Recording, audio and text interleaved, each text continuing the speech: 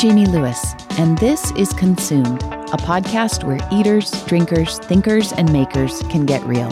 Thanks for joining me. Consumed is sponsored in part by Slow Life magazine. Over the past several years, I've written the food column for Slow Life, and I've covered many different restaurants and dishes here in SLO County. Some of my favorite subjects have been fried chicken, educational dining, and I even recently wrote about the free bread at 3 different local eateries. SLO Life is much more though, so get your hands on a copy every other month. To find out how, visit slowlifemagazine.com.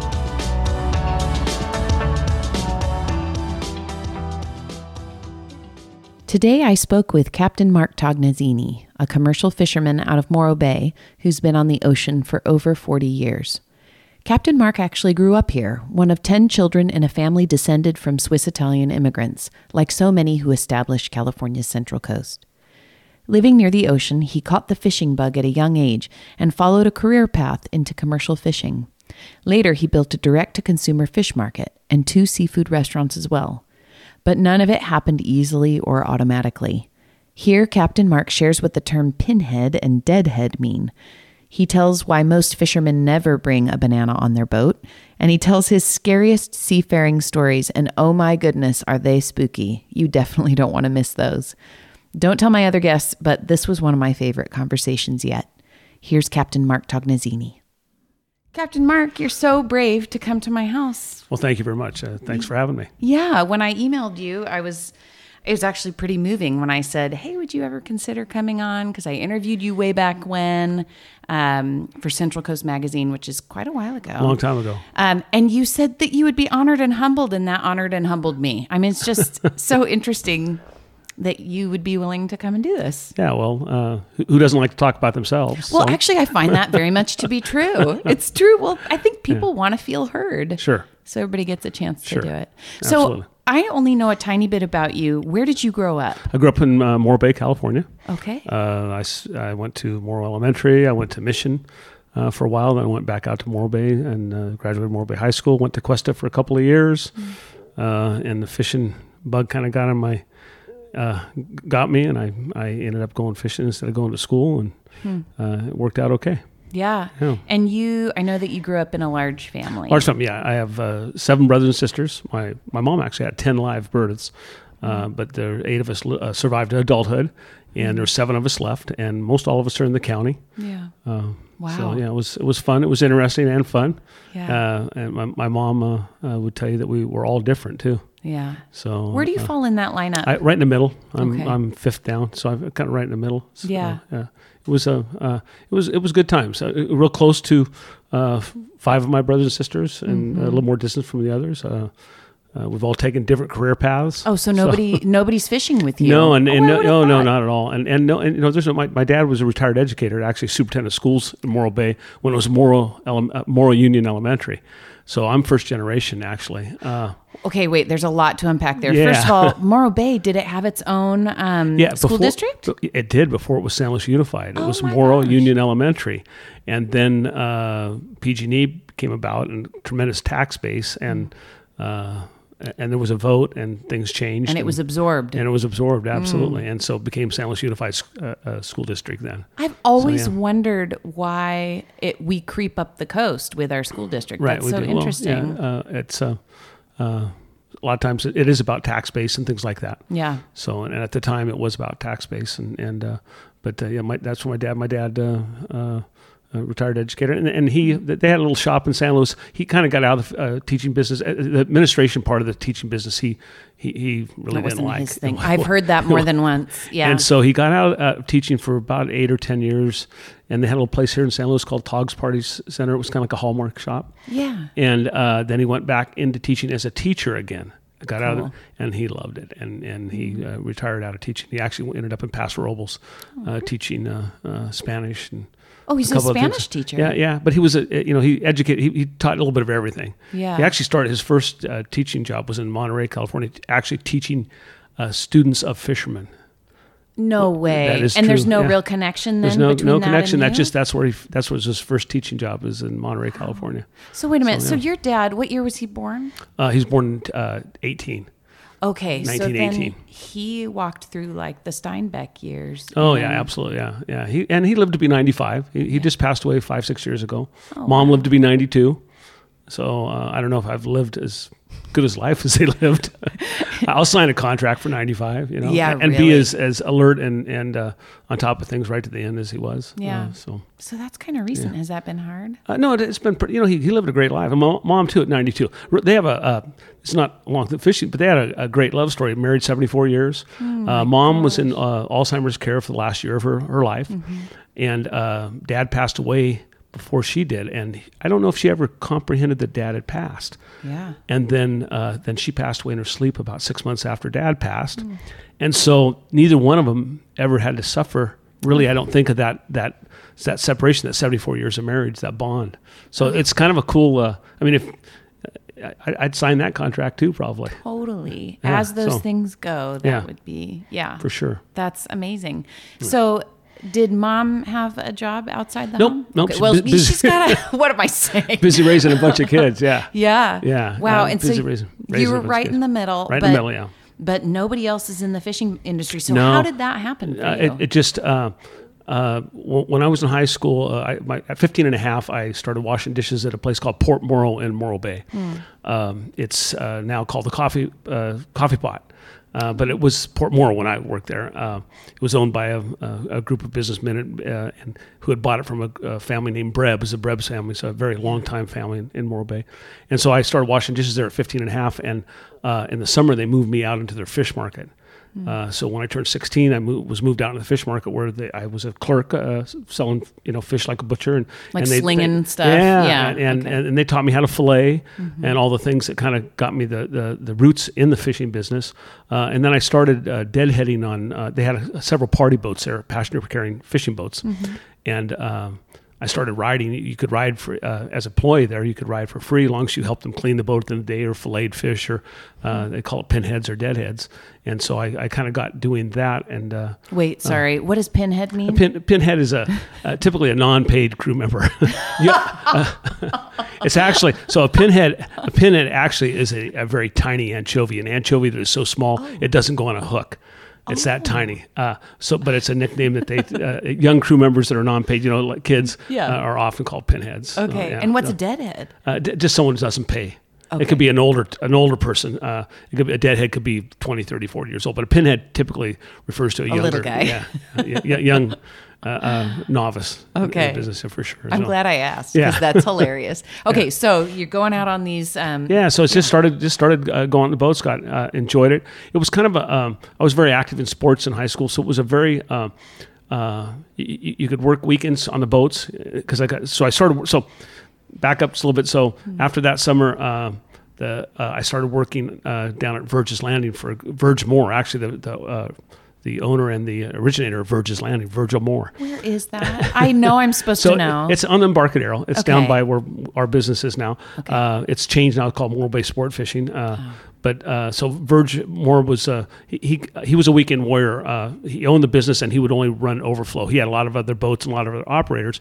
But then as a young guy going to Morro Bay High School, I was kind of a weekend warrior too. And so I often got paired up with Verge to do overflow. So I was kind of his deckhand on the weekends. And then the summertime, you could work quite a bit too. And there was it was a well-paying job, a lot of cash, because of filleting fish and things like that. Especially in high school. Yeah, I would especially in high imagine. school. Yeah. There was out of my graduating class, there's 5 or 6 of us still in the business that were all kind of doing it at the same time. It was a good start, and then I graduated. I went to Argentina as a foreign exchange student for 3 months on a summer program through AFS. I don't even know if AFS, American Field Service, is still in existence, but they had a yearly program and a summer program. And after I graduated, I went to 3 months in Argentina, and then when I came back, I attempted to be a good student at Cuesta, and but the fishing bug had bit me, and it's really tough to fish and do anything else because you're gone early in the morning. Often you don't know when you're going to be back in the afternoon and things like that. And so I started being more active and got involved with got hired by another gentleman who I spent 3 years with, and got in the sport boat business mostly, and a lot of commercial guys start out in the sport business because you can start out as a pinhead and you kind of work up your way up through the line. So I started as a sport fisherman, and I ended up going to Crawford Nautical Academy up in San Francisco and got a 100-ton master's license, and came back and started running party boats. Did you say 100-ton? Yeah, it's a 100-ton master license. So they have different grades. It's not a very big license. They have the United States Coast Guard to take passengers for hire. You have to be licensed. And they have a 6-pack. They have a 25-ton, a 50-ton, a 100-ton, and it goes all the way up to unlimited master, which would be guys who runs cruise ships and things like that. Right. And it's all based around. You have to test, but it's all about sea time too. You have to have X amount of days of sea time before you can even sit for a license. So, for an example, my 100-ton masters, it was 730 days of sea time before I could even sit for that. So that's a lot of days. it's a lot of days. Yeah, it's a lot of days. But they want you to be experienced, because you are taking people out and putting their life at risk. Yeah. So we've seen that recently, even in. Down in Santa Barbara. So it's a yeah. So guys are all licensed, and the Coast Guard has quite a really good program that sure. monitors that whole thing. So, but nothing's perfect. I'm just being reminded that what happened in Santa Barbara, things are moving so fast right now. The news is so chock full of stuff that I had forgotten that even happened. It's such a shame. A real tragic accident. Yeah. We can only hope that some really good, I'm not a big regulation kind of guy, but we hope some good regulations come out of that. And it was, just, God works in strange ways sometimes. I hope all those people are at peace. Yeah, and I feel for the people they left behind. Oh, and it's interesting. I remember when in Goleta, in Isla Vista, I remember when there was a young man who was just really upset, angry with life, and drove his car into a pedestrian walkway. Maybe 6 years ago, something like that.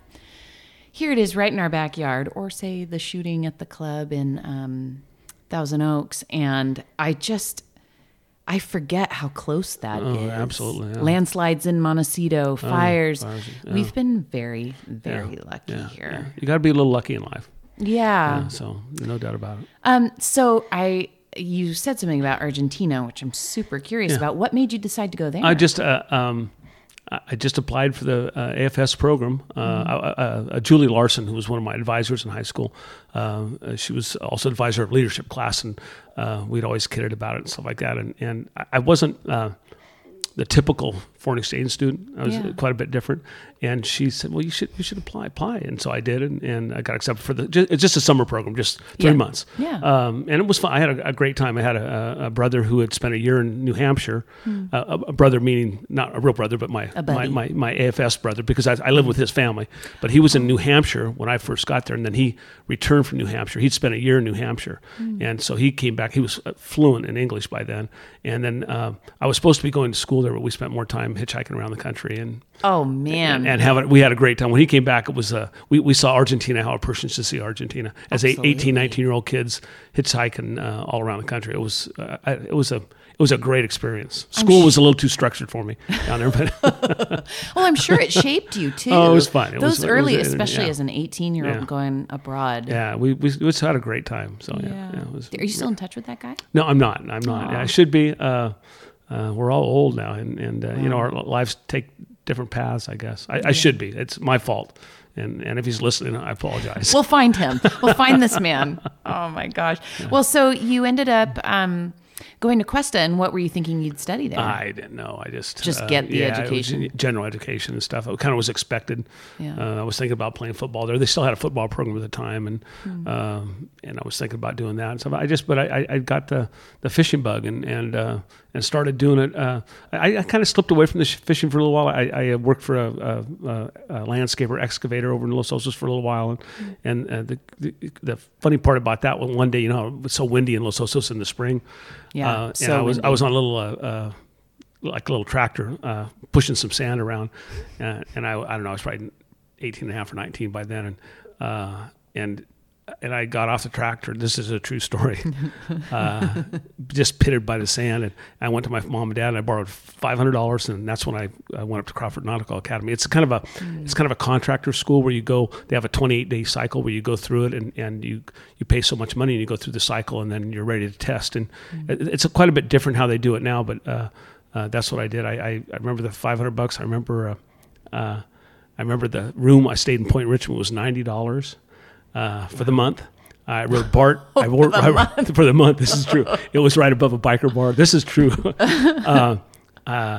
I rode BART across to the city each day because the school was in the Ferry Building right on the waterfront. Oh, cool. School was $250, so and rent was $90. So I rode BART, and I lost 28 pounds in 28 days. This is true. I ate a hot dog sandwich and a peanut butter sandwich and a glass of milk. That's all I had each day because I was on real limited funds, and I was going to go get my license. And so anyhow, at the end of 28 days, I tested and scored. You have to have mostly 90% on everything, and it's really it's pretty intense. And so anyway, I tested and got my license and came home, and I remember going. There was a little deli underneath where I stayed, and I had enough money for gas money and a 6-pack of Coors and a salami and some cheese, and my stomach had shrunk up so much that I could only drink like one beer and eat a little piece of salami. Here's your big celebration, and you can't even do it. And that's true. And I came home, and then I started working for a guy named Ralph Gunther who had Bob's Seafood. He had a boat called the Shirley. I started running the Shirley for him, and then it kind of evolved from there. It's so funny that what we can get by on at that age. Yeah. I mean, I can think of lots of top ramen days. Oh, absolutely. Mooching off my roommates for mac and cheese and that kind of thing. Yeah, for sure. Yeah. And also just the gumption to go and say, like, here, you're unhappy on this tractor, and it's like, no. This is, And I had the time in, and it was really, it was a career I wanted to pursue. Was it the right decision in my life? I'll never know. Someday I hope I know. I've enjoyed it.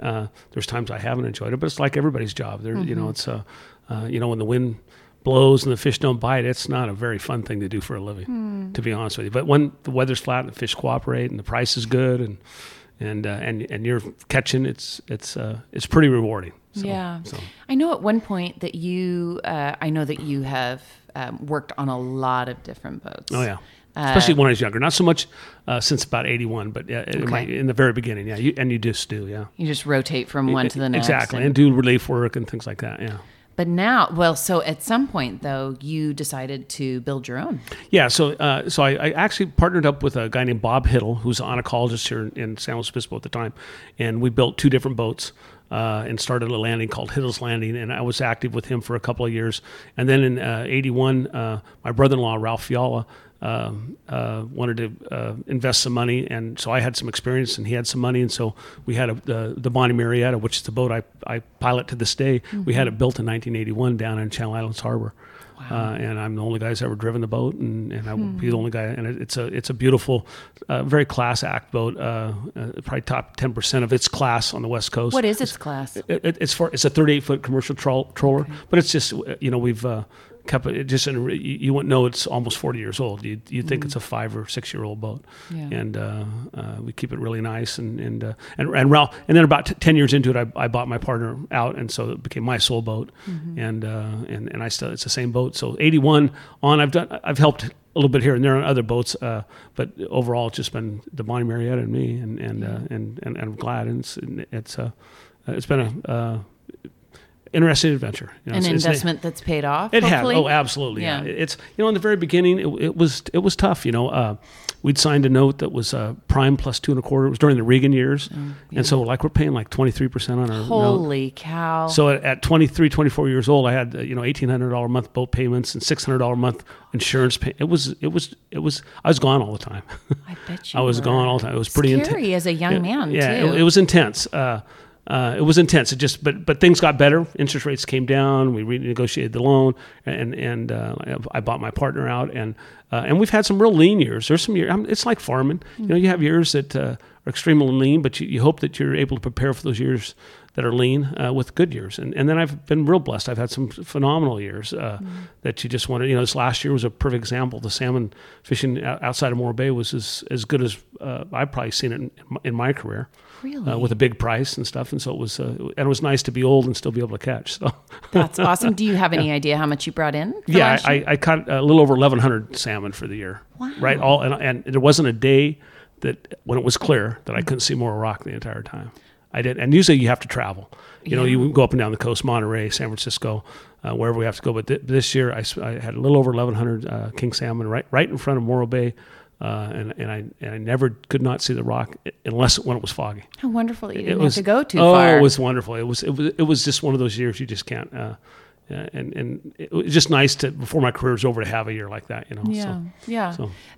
The name of your, is it bad luck to talk about? No. So there's something with the name Bonnie Marietta. So it's named after my ex-wife. Oh, okay. Bonnie, and my sister. So my brother-in-law, who was my partner at the very beginning, he's married to one of my sisters named Mary. So that's where the Mary comes from. And my mom's name was Henrietta, so that's where the Marietta comes from. Okay. And yeah, I'll never change the name of it, because the boat really by now has its own identity. That's what it is. It really does, and there's no reason to change its name ever, unless somebody else were to buy it and wants to change it. That would be their business. But it's going to stay in the family, I think, for a while. I have a son-in-law who's a senior chief in the United States Coast Guard. He actually is the commander at Cape Hatteras, North Carolina. Oh, wow. And he's getting ready to retire in June, and I'm hoping that and he and my daughter are going to move back to Morro Bay, and I'm hoping that I have a fairly good side business built up with the boat for doing vessel support services, oil spills, marine mammal protection, things like that. And I'm hoping he'll pick up that part of that operation, and so I plan on having the boat around for. And I'm not done fishing. I know you keep talking like it's all over. Well, it's not all over. I think I got another 10 years or so. The guys in my business that we stick around a long, long time. So, but hopefully he'll be here, and because I've got 3 Labradors that need my attention. You do? Do they come out with you? One does occasionally, but it's just fishing by myself. It's too much. I got too much. It's like having 3 little kids on a boat. Yeah, and right. Labs are so boisterous. So anyhow, it's better to leave them home, to be honest with you. Totally. Yeah. Isn't there bad luck? Something bad luck with naming a boat or like changing it? What is that? There's guys that say change the name of boats, bad luck, but there's a lot of. So I'm not into. At one time in my career, I probably were into some of the bad luck kind of things. It's like don't take a banana on a boat. Wait. Oh yeah, don't take a banana on a boat. Don't whistle on a boat. Makes the wind blow. Don't turn your hatch upside down. It means you won't catch any fish. I mean, it goes on and on and on. And I don't. At one time, there was a few things. It's just easy to blame your bad luck on things, right? And that's what I think, guys. Don't leave on a Friday. I think that was invented by crew members because they wanted to stay and party. Sure. So so there's just a lot of things like that in the business, and probably 20 years ago, I just got to the point where I just quit believing in any of that kind of stuff, especially bananas and things like that. But those are all there's hundreds of them. So you want some bad luck story? There's one in the fishing business. I totally want to look them all up now. I love don't bring a banana on the boat. Oh yeah, but how arbitrary is that? It is, but it's one of them. Yeah. Whistling, like I said, it makes the wind blow. Yeah. Things like that. Yeah. It's and there's a bunch of them running around, but I haven't paid attention to them for years. Good for you. I've had a lot of great trips where I left on Fridays, and I've had a lot of great trips where I've had bananas on the boats. And I've had crummy trips too when I left on Friday. I mean, it's just the reality of it. Yeah. It's all the same. Yeah. Your name, Tognazzini. Yeah. Are you Swiss Italian? I'm Swiss Italian. Yeah. So my ancestors come from Ticino in Switzerland, and it borders on Italy, and so we have Italian surnames, and we do have some traditions that are kind of Italian, but we are Swiss. Yeah. And we speak a dialect, but we speak Italian. I don't, but we're I think in this area, if you see that INI. Whether it's Biagini or Tognazzini or it goes on and on. It's very indicative of Swiss Italian. Okay. Very indicative. Almost all INIs I know are all Swiss Italian. Filipponi, would that be one? Is INI? No, it's not. But Biagini, Giannini, Tomasini. Yes. I mean, it can go on and on and on. There's a lot of INIs. Yeah. Are you all friends? I imagine that you all hang out together. At the Madonna Inn or something. Giannini's. My son grew up with Peter Giannini, and they were good friends and still good friends to this day. Some of them I know. So there's three separate clans of Tognazzinis in the area that we're not related, if you can believe that. What? Like Peter and Paul up in Cayucas.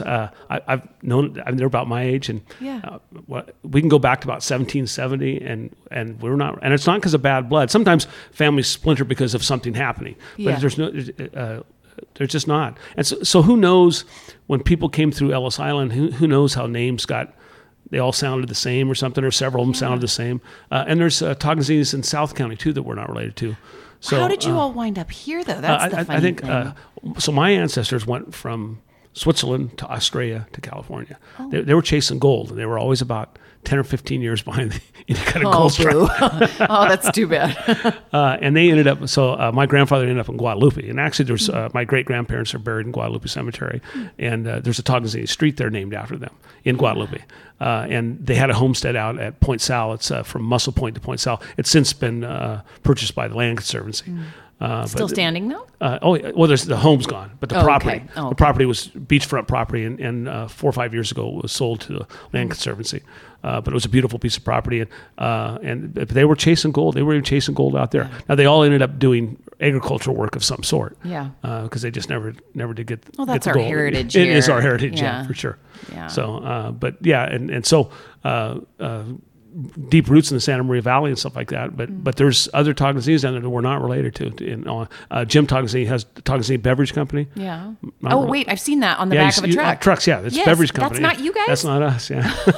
That's so funny. I wish it was. Yeah, really. Seriously. But it's not us, yeah. At some point, you decided to start a restaurant.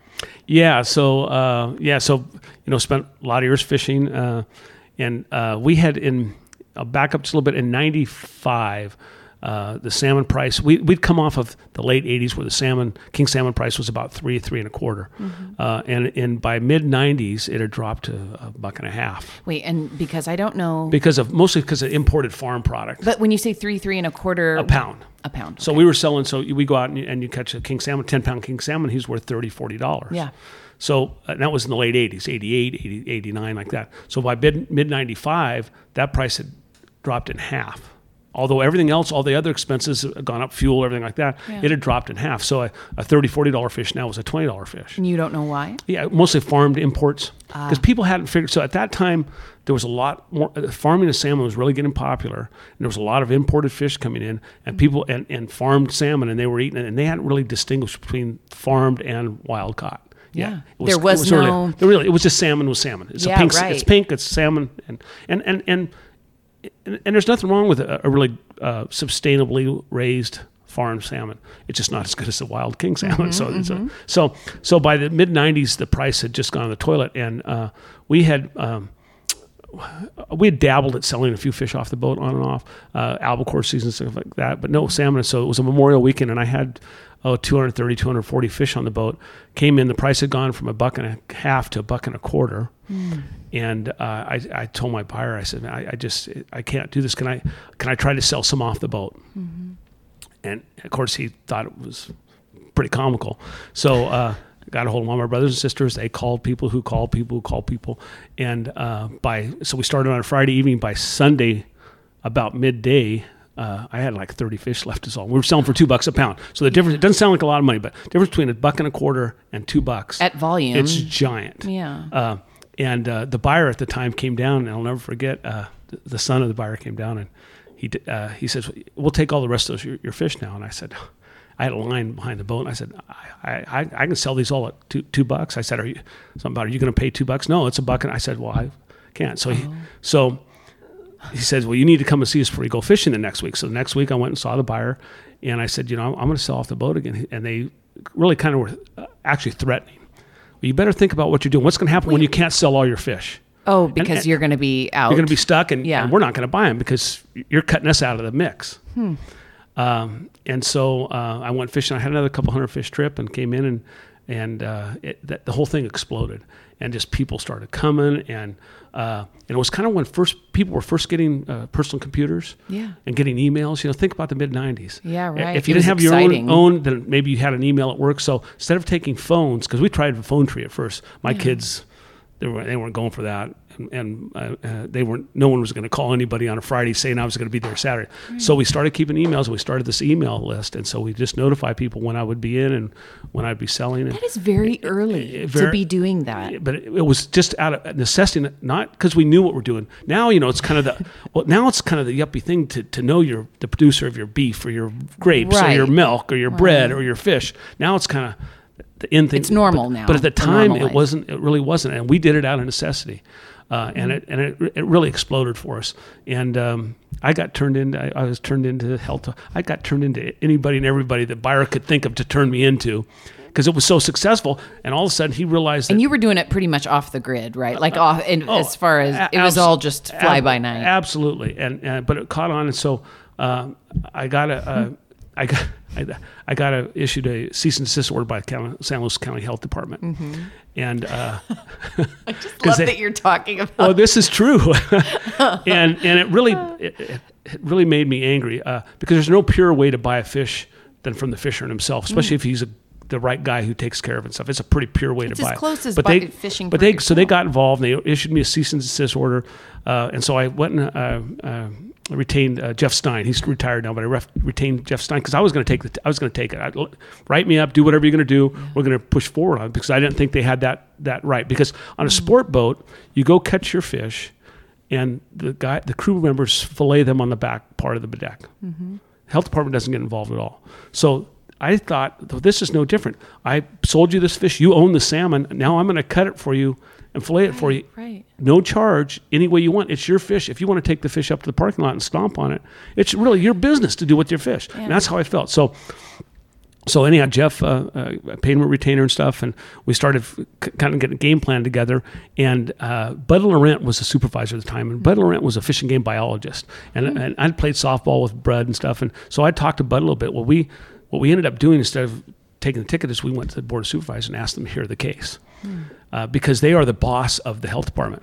Right. And then we did our research because selling off the boat's not new in California. There's precedents down in Newport Beach. There's a whole dory fleet that is actually a state historic monument plaque there that they sell off their boat when they come ashore. Yeah. So it's not anything new, but every health department gets to interpret and enforce state health law how they see fit. Mm-hmm. And we had a real tough guy, and he was going to stop me from doing it. Mm-hmm. So at the time. So anyhow, Board of Supervisors 5-0 voted to leave, stay out of it. Salmon and albacore, you shouldn't get involved. They sided with you. Absolutely, oh, cool. Yeah. A bunch of fishermen went and testified.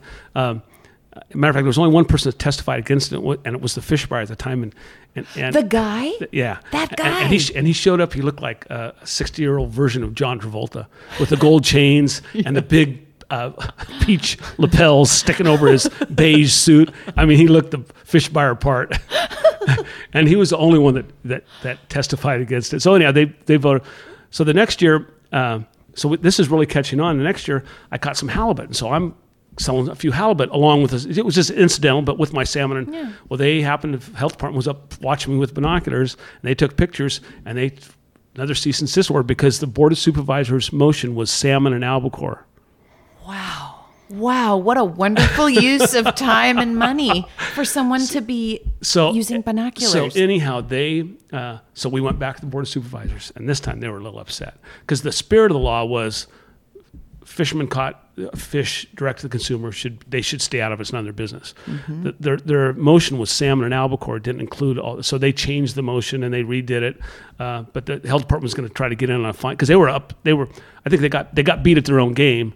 And so after that, we got together with the health department. We put in some voluntary guidelines like gloved hands, no smoking on the deck, no pets, covered disposable or plastic sacks, ice. Mm-hmm. So we put in probably 10 or 12 really simple guidelines, not law, but guidelines that fishermen in Morro Bay would follow voluntarily, and they were happy, we were happy, and we just kept moving ahead, and like I said, exploded. And so we'll fast forward to 2004. We're still doing this, and a restaurant came up for sale in Morro Bay, and I'm not. There's a lot of other great fishermen that catch a lot of great fish, and there's no reason not to marry them with the consumer. And so that's kind of we started the restaurant. We bought the restaurant. We closed it up for 4 months.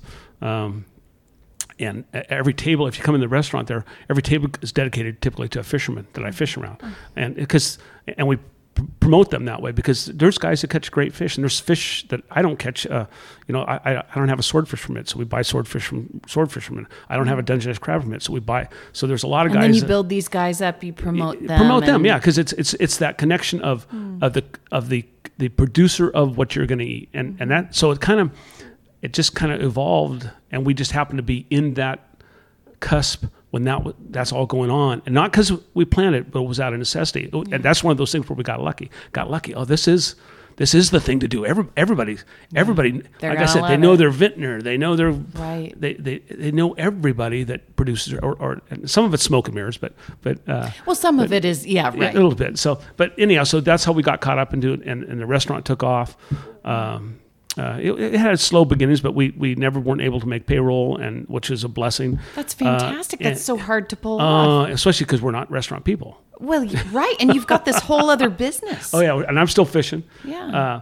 So a couple years into it, the fish market behind us, we'd seen 3 different tenants come and go there, and they were struggling with it, and the city came to us and made us a phenomenal offer on buying the fish market out and back, patio dining. So we thought it was a great combination. Bought it, and so we've had it 14 years. Our main restaurant 16 years, going on 17, and we're real proud to be one of the few restaurants in California that has its own fish market. That's and, incredible. and that is a really cool thing to have. Yeah. So now let me ask you kind of like the promotional question. So what are some of the hot things that you sell there? I mean, is it only fish and chips, or do you have? So the main restaurant, we do a really nice dinner hour. It's not just fish and chips. We have a fry side that we use in both the restaurant and in the fish market. Fish market is patio dining, real casual. They take your name, call your name out. Things are served on paper with plastic and stuff like that. Wine's poured in a plastic cup. It's a real casual kind of great environment, but it's just a very casual. It's a nice option. Yeah. The dinner house. What I like to tell people is, we have 5-star fish with 3-star dining, because we're paper napkins, and you can come in there in Levi's, or you can come in there in a tie. It doesn't matter. We're really casual. A real good friend of mine, Jeff Anderson, who used to have the Galley restaurant, big restaurant family in Morbe, just tremendous people. And they still own it. They lease it to another guy now, and they run the hotel up above it. But Jeff had told me quite a few years ago that we became the new Galley, which was quite a compliment from a family that had a phenomenal restaurant. So we're kind of just casual, but really good fish. Yeah. We're not perfect. We make errors, but our friends tell us when we get it wrong, we fix it. Our enemies just go talk about us. So. You have none, I'm sure. Oh, I have a few. None at all. So are you the guy that someone calls when, so-and-so is sick and can't come in? Yeah, my son, Mark, who's educated locally, actually has a master's degree from Cal Poly in marine science. He does, yeah. He's just stayed. He's he's been helping run the family business for about 10 years. He likes living in the area, yeah. And so he's either, with a master's degree, he's either going to have to teach or maybe move out of the area. And he loves living here. Yeah. He loves raising his family here. I think it's a good fit, actually. He takes care of a lot of staff problems like that. I do get the calls, but he's really more in charge of that. And then I have a real great assistant general manager, Erica Vega, who's outstanding. She's been with me about 7 or 8 years, so we have really good management there. And we do have some turnover to the front of the house, but my back of the house, so we've been open going into our 17th year. April 1st will be going into our 17th year. My lead chef in the kitchen has been with me 17 years. Oh. My sous chef has been with me 17 years. We've had the fish market 14 years. My lead over there, who's the boss over there, he's been with me 14 years. Yeah. So we really have some great strength in the leadership at Dockside. Yeah. And we have great longevity in staff, and that gives you some real good consistency. And they, not to sound, they become family. They become more than just staff members or employees. They become family, and you go to the quinceañeras, and you do the baptisms, and you do it's a very cool experience that we have, and we have just tremendous people working for us. Yeah. I know you'll be very humble about this, but I'm curious, why do you think they've stayed 17 years? I think we and treat 14? them well. So one of the things we did, and we're real proud of it, 16 years ago, there was no lead Latino cooks in Morro Bay. There was a lot of Latinos cooking, but they were all other nationalities that were the leads, that were the bosses. We gave the first job to a lead Latino, and I've never had anything but a lead Latino. Mm-hmm. And in the hospitality business in Morro Bay, and I can't speak the rest of California, I can tell you, you're not going to get a meal unless it's for a Latino. Mm-hmm. That's just the reality of it, and they're tremendous at what they do. The other thing, we probably have more lead Latino women cooks than any other restaurant in Morro Bay at this day, which is very, very cool. So let them step to the plate, and some guys swung the bat hard, and they've been with us the whole time. And when you have that kind of stability in the back of the house, it really makes it nice. Yes, it's everything. Yeah. The front of the house, our counter people over the dockside, we do go through younger people there, but a lot of them are stepping through life. They're going to go on to Cal Fire, or they're just going to Cal Poly work. So you do get that turnover. The really good ones, you don't want them to stick around. Yeah. I had a state forestry called me on a reference for a young man that worked for me out of the valley the other day, and he said, well, is he rehirable at the very end? And I said, well, he's really not, because he has so much more to give to the world than working for me at Dockside. If you know, and that's what you want to see out of some of the younger people, especially kids going to school and stuff. Yeah. And kids that are going to school, we have really good luck with, because they typically have visions. They need to work, and we are a stepping stone, and we do lose them, but that's is part of life, and it's okay. For sure, it is. Tell me, since you said that you've had some bad days, I want to hear maybe your worst day out on the ocean. July. Oh wow! You know the date. July 5th, I think, 2005. I put the Bonnie Marriott on the rocks at Point Sur. Oh my! Fell asleep at the wheel, and put her hard aground. I was running up and down the coast selling fish off the boat, and that year the fish were all up above, so I'd have to fish at Half Moon Bay or San Francisco, and then I'd run home to sell off the boat on the weekends, because once you build up that clientele of people coming to see you, you don't want to disappoint them. No, you don't want to run out. Oh, and so I was running up and down the beach, and I delivered, I think it was a Sunday actually, and I delivered in Morro Bay, and I was running back up the beach, and of course you try to cut all the corners as much as you can, because you can get up the coast quicker that way. And it's a long transit out in front of San Francisco to Morro Bay. It's a 24-hour transit for a boat, a commercial fishing boat. And so it's a long transit, and so you're running day and night and stuff. And I had a watch alarm set. A watch alarm is a item that you set for a predetermined amount of time, and it will go off if you fall asleep, and it startles you awake. Well, I'd set the watch alarm, and I was cutting the coast, and I fell asleep, and about probably 10 seconds, 15 seconds after I went aground, the watch alarm goes off. I just did. I should have probably set it for 15 minutes instead of 20 or whatever I did at the time. And so I went hard aground. I have a really tough boat, and it has all the safety stuff on it. I have lots of pumps. I knew I couldn't lay there and roll around on the rocks. And so I powered it. I put it in reverse, and I powered it off. The keel had gotten, the rudder shoe had gotten shoved up into the propeller. I didn't know at the time, but I was able to clear it away with the power of the engine, and I got just far enough away from the rocks. I threw the anchor, went down and made sure all the pumps were keeping up, and I was kind of against the bluffs there.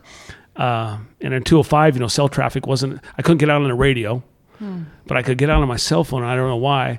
And so anyhow, I called the Coast Guard. They finally got me up on the radio. And actually, my connection with the guys in Morro Bay, it was Chief Shannon at the time. He actually was going to come all the way from Morro Bay with one of the boats to get me. But anyhow, the Coast Guard out of Monterey came and got me. And they towed me to Monterey, and they hauled me out there. And about 30 days later, and $25,000 poorer, I was back fishing. Right back up there. But it was I did it. I did it to myself, and I'm not the only guy who's ever done that. Of course not. And it's kind of part of the business. It's you just got to be careful, and it does happen. And you start talking with guys, and almost everybody has some story of some kind of close call, or something went on, or they did this and they shouldn't have done that, and that was probably my scariest moment over a period of time with the Bonnie Marietta, and it was all alone. All alone. I fished all alone. I've had some other scary times offshore and stuff like that. But things that I can control and stuff. I had some other bad experiences offshore, but nothing. A couple like that, but we've been in weather that you have to shut down and let the boat drift.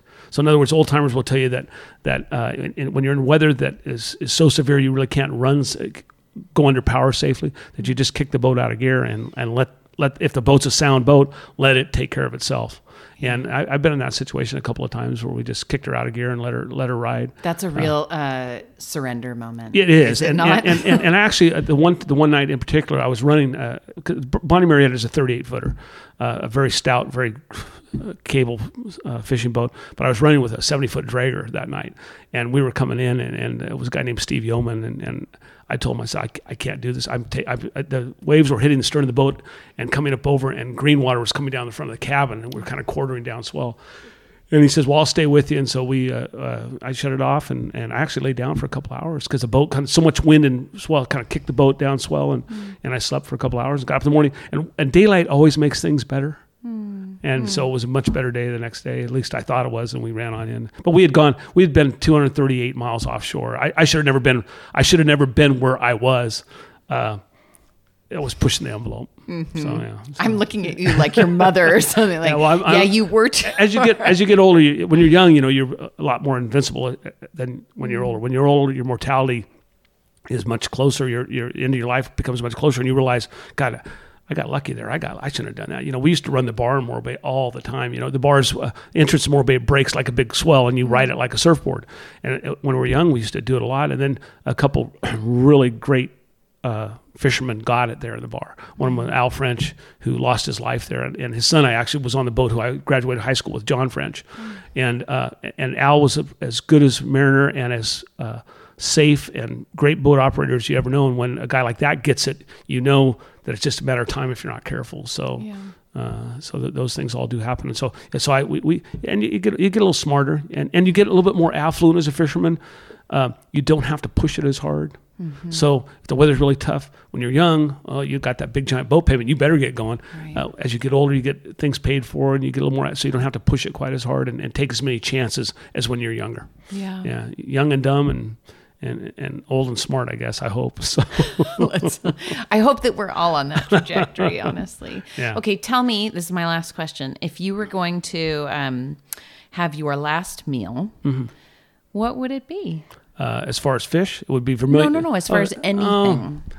If you're sick of fish? Yeah. If I'm sick of fish, it would be a great burger or a great taco. Mm-hmm. That's what it would be. If it was going to be fish, it would be vermilion rockfish. What is vermilion is one of 60 different varieties of rockfish. It's often sold by some places red snapper, but there's no red snapper on the west coast of the United States. It gets sold in a lot of restaurants, but it's just because it's easy to say. But vermilion rockfish is just one of 60 different varieties, and it's it's one of the best of that variety of rockfish. Real mild, firm, everything about it. So it would be vermilion rockfish would be my fish, and then it would probably be a really good burger. Yeah. Yeah. So I just like that's pretty simple, I know, but I'm with pretty simple. With a 6-pack of Coors and maybe a slice of salami. Actually, lately I've been drinking Captain Fatty's out of Santa Barbara. Captain Fatty's is a little microbrewery out of Santa Barbara. Not giving them, I don't have nothing. No, you can say whatever you want. But they have a couple of great beers, and we got it. We have it at Dockside now. It's amazing. So yeah, before it would have been Corona or Pacifico, but I've been enjoying this Captain Fatty's Pilsner. It's a good one. So. You're speaking my language. Yeah. Okay, I'm going to come up and I'm going to have Captain Fatty's at your place. Okay, there you go. Mark, thank you so much for coming. Thank you very much. Consumed is produced by me, Jamie Lewis, and edited by Chris Lambert. Thanks again for listening to this podcast. And be sure to support the good folks who join me each episode. To learn more about any of my guests, visit letsgetconsumed.com. Until next time, I'm Jamie Lewis.